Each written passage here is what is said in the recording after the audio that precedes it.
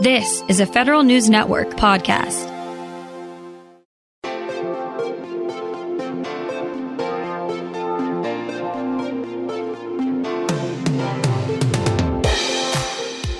Welcome to the Space Hour, a show to highlight the people in the aerospace industry behind the newest technologies used for exploration and national security. Here's your host, Eric White. Hello, everyone, and welcome to this month's episode of the Space Hour. I'm your host, Eric White. If you remember one of our first episodes, which focused on a new partnership between NASA and the Federal Aviation Administration in an effort to streamline commercial space launches, well, the FAA now has another partnership aimed at making it easier on companies trying to conduct launches. It has entered a memorandum of understanding with the Space Force to recognize areas where both agencies have similar public safety standards, saving commercial space companies a ton of time. To learn more, I spoke with Brigadier General Douglas Schiess, who is the Director of Space and Cyber Operations at Space Force Operations Command. We also welcomed back Wayne Montieith, who is Associate Administrator for Commercial Space Transportation at FAA. Much like the memorandum of understanding that we signed with NASA that you reported on recently, this is our continued effort to practice good governance, streamline how we get commercial companies launched off the federal ranges, in particular in this. But really, it's to remove duplicative efforts that we have between our agencies. And because we're able to do that, it also allows us to actually enhance safety because we're focused on those things that the other organization is not doing. We've been working on this for quite some time. And with General Schiess and I both being former commanders at the Eastern Range down in Florida, we clearly understand the benefits of this, particularly as, and I'll speak to the commercial side, is the commercial launch cadence really goes through the roof. General Schiess? Yeah. So hey, and Mr. Montieith, he obviously put it succinctly there on the process. But this has been a lot of great work between the DoD and the DOT and the FAA specifically. As you know, as Mr. Montieith talked about, the rise of commercial launches has just been incredible in the last years. Started a lot with his watch there at the 45th Space Wing, now Space Launch Delta 45. As the Department of Defense, our Chief of Space Operations, General Raymond, is really trying to move the ranges to be more effective and efficient. And it's under his Range of the Future initiative. And so we work together to make sure, as Mr. Montieith said, that we're not duplicating in any efforts. We want to make sure, one, that we're doing public safety, but we're also doing what we need to do to be able to help the commercial companies be more businesslike in their launches there, but also making sure that we can do what we need to do for national security space to ensure that we get the satellites that we need and the nation needs on orbit as easy as possible, but also ensuring that we have the safety and the mission assurance of the program. Wayne, we've talked about in our previous interview about the FAA's role in the commercial space launches. General Schiess, I'm curious to know what you see as the Space Force's role in monitoring and regulating commercial space launches.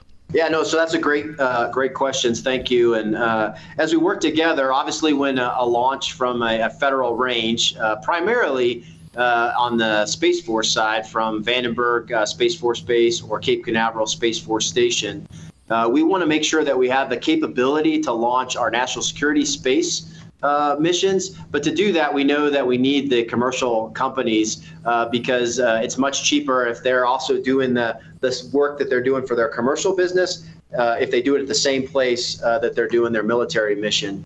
And so we're working together to make sure that they can do that, as I said earlier, with a business mindset, but also working together. And to be quite frank, the United States, a great economy, good commercial helps our national security as well. And so we want to be a part of that and making sure that we don't do anything that causes them more cost, but also, as we said earlier, continues to keep the incredible public safety record that we've had and also the mission assurance to be able to provide that to our nation. You've provided me a perfect segue because in reading the agreement, I saw that the agency's mutual statement included the term red tape, which is a common term nowadays. And Wayne, I guess I can ask you, what kind of red tape will this agreement kind of help eliminate on the defense side when it comes to commercial space? Well, it's really symbiotic, and it's going to save us on both sides. So not just helping me on the licensing process, but again, helping focus where the resources really need to be. And the example I give you is ground safety.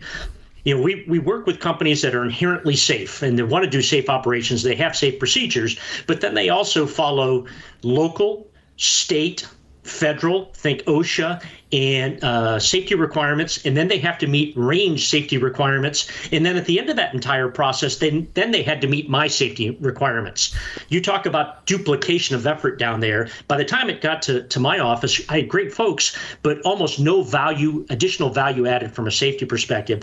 What this MOU does for us is allows now the FAA to accept the great work that the Department of Defense is doing already, and now I can take my safety inspectors and put them on other tasks. And so that I can enhance safety, eliminate that red tape. It saves weeks, if not months, of paperwork and time for our commercial customers, and again, allows us to actually enhance safety. General Schiess, in talking with these companies that you all are working with, have you had any chance to gauge their response on how they are working? You all are kind of a relatively new agency, so there can be some growing pains there. What have you been hearing? No, thanks. We've been hearing nothing but good things. And so obviously we've been doing this business under the Air Force and Air Force Space Command prior to the transfer to the United States Space Force. A lot of folks, including Mr. Montieith and myself, have been in the launch business for quite a while. So we've worked with these commercial companies for a long time. And quite frankly, they were getting a little upset that there was so much duplication in efforts as we went to this. And so everything that we are hearing is that they're very happy with this. They're happy that, when they come to the range, whether it's a commercial launch or a national security space, they know the process and they know that we're going to work together to be more effective. I'd say on the smaller companies that are emerging and coming in, we're doing a little bit of education just so that we're providing that to them. But that's something we need to do anyways, and provide to them so that they know when is the right time to talk to the FAA or when's the right time to talk to us. And we're really working together. So, and I know Mr. Montieith would say the same thing. We're working together so that if someone comes to us and it's really something that they should go to the FAA, we're not going to give them the hand and say, hey, go. We're going to go together and say, hey, let's work together and we'll get the right people together to help you. And I know that Mr. Montieith's team would do the same. So we're hearing good things. I'm curious to know, Wayne, what has the relationship between the two agencies been like before this? You mentioned, General Schiess, about, you guys were doing this even before there was a Space Force. What did it look like prior to a Space Force forming and you guys kind of getting on the same page here? Yeah, I think, as General Schiess said, this is not something brand new to us. We have always tried to lean forward and do things like streamline and eliminate duplicative efforts and requirements. It hasn't always been easy, though. Under the Department of Transportation side, we have statute and regulations which are a lot harder to do something, essentially do something outside the lines. But we've got my administrator is all in. I've gotten tremendous support from both Secretary Chow and now Secretary Buttigieg to really do everything that we can with our eye always on that North Star, which is safety, but really open the aperture on what's possible. And what we've been able to do now is codify this such that we can actually accept Air Force and Space Force work under an equivalent level of safety for us. And quite frankly, we're working towards the same path on environmental. And so everywhere that we can that there's any opportunity for duplication, the Department of Transportation and the Department of Defense are all in to support this industry and support it in a safe manner. General Schiess, anything to add to that? Hey, so only thing that I would add is maybe previous to this MOU and maybe several years ago, we were doing good things. We were working together. But it might have been more difficult just because we didn't have the structure to be able to do it. And a lot of it was relying on relationships, quite frankly, to make sure that we were getting it done. And I think some of that caused some consternation with the commercial companies of, hey, how do we really know that this is going to work out? And now with this MOU, it's all, as Mr. Montieith said, codified. And it doesn't matter if it's relationships, although we have great relationships. But it is actually, hey, this is how we're going to do it. And so it allows them to read this and know this and be able to plan towards it. And so I think it's a great step in the right direction. Yeah, someone in. And if I could, Eric, sure. If I could, one of the things General Schiess just brought up makes perfect sense. And quite frankly, that's why we had this MOU signed by the acting Secretary of the Air Force and the FAA administrator. It's not relationship based. It's all about doing the right thing. Yeah, as someone in this business and being only as good as my Rolodex, I can relate to that. So, and so one of the other things that's changed definitely is there's been a larger commercial effort since there's been a growth in the commercial space sector. General Schiess, I'm curious to know how has that affected Space Force operations, and what sort of change have you seen with more commercial involvement? Yeah, so quite frankly, I started, with General Montieith when he was down there at the 45th, but then I had the pleasure of coming in after him, and quite frankly, I think it's made us more effective because when I had an assignment down at the 45th many moons ago, and we maybe launched maybe once or twice a month, and so you lost a little bit every time that you had a significant lapse and maybe you were a little more clunky or just wasn't as efficient as it could be. This pace has made us become while continuing to have the excellent safety record and doing everything we need to do for public safety and mission assurance. It's allowed us to be more efficient. We found lots of ways to do things faster while also continuing to do safety. So I'll give one example. On the safety analysis side, we used to treat every launch like a new launch, and so we were continuing to do all of the safety analysis for every launch vehicle. Well, I can use an example of one commercial company that is launching basically the same mission over and over again, and so we found ways to be more effective and efficient by, hey, do I need to do anything different than the last time? What are the differences? And let's look at those things from a safety margin than actually doing it all over again. And so I think it's made us more effective.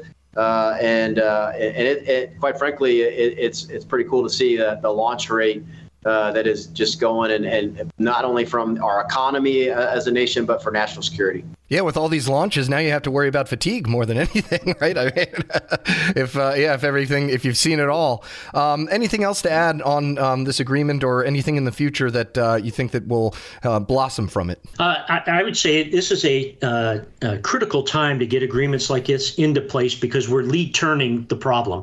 We're looking at what's coming down in the future, and I would just use this year as an example for what we believe is going to be, repeat itself over and over as growth in the next couple of years. Last fiscal year, which is 1 October to 30 September, so fiscal year 2020, we set a record for FAA licensed commercial launches at 31. Currently, for this fiscal year 2021, which ends September 30th, we're already at 52. We're already at about a 60% increase in our launch rate, and we see that occurring. And the reason this is particularly important is because most of those launches are occurring on federal ranges at the Eastern Range at a Space Force base. And so it's critical that we continue to work together to do everything that we can as a whole of government to support this industry and allow them to innovate, be safe, and continue to lead the world. Doug, other than creating a busy schedule for you, what does that mean for you all? Well, so I think it just means that things are continuing to do incredible things in the launch business, an incredible partnership with our mission partners at FAA and DOT, but also our commercial companies. And so I'm really excited about what's ahead for us as we continue to increase this launch pace and continue to do what's right for the nation. That's General Douglas Schiess, Director of Space and Cyber Operations at Space Force Headquarters, and Wayne Montieith, Associate Administrator for Commercial Space Transportation at the Federal Aviation Administration. Coming up next, we get some reaction from an industry leader on what the recent flights by a couple of billionaires means for the future of commercial space travel. I'm Eric White.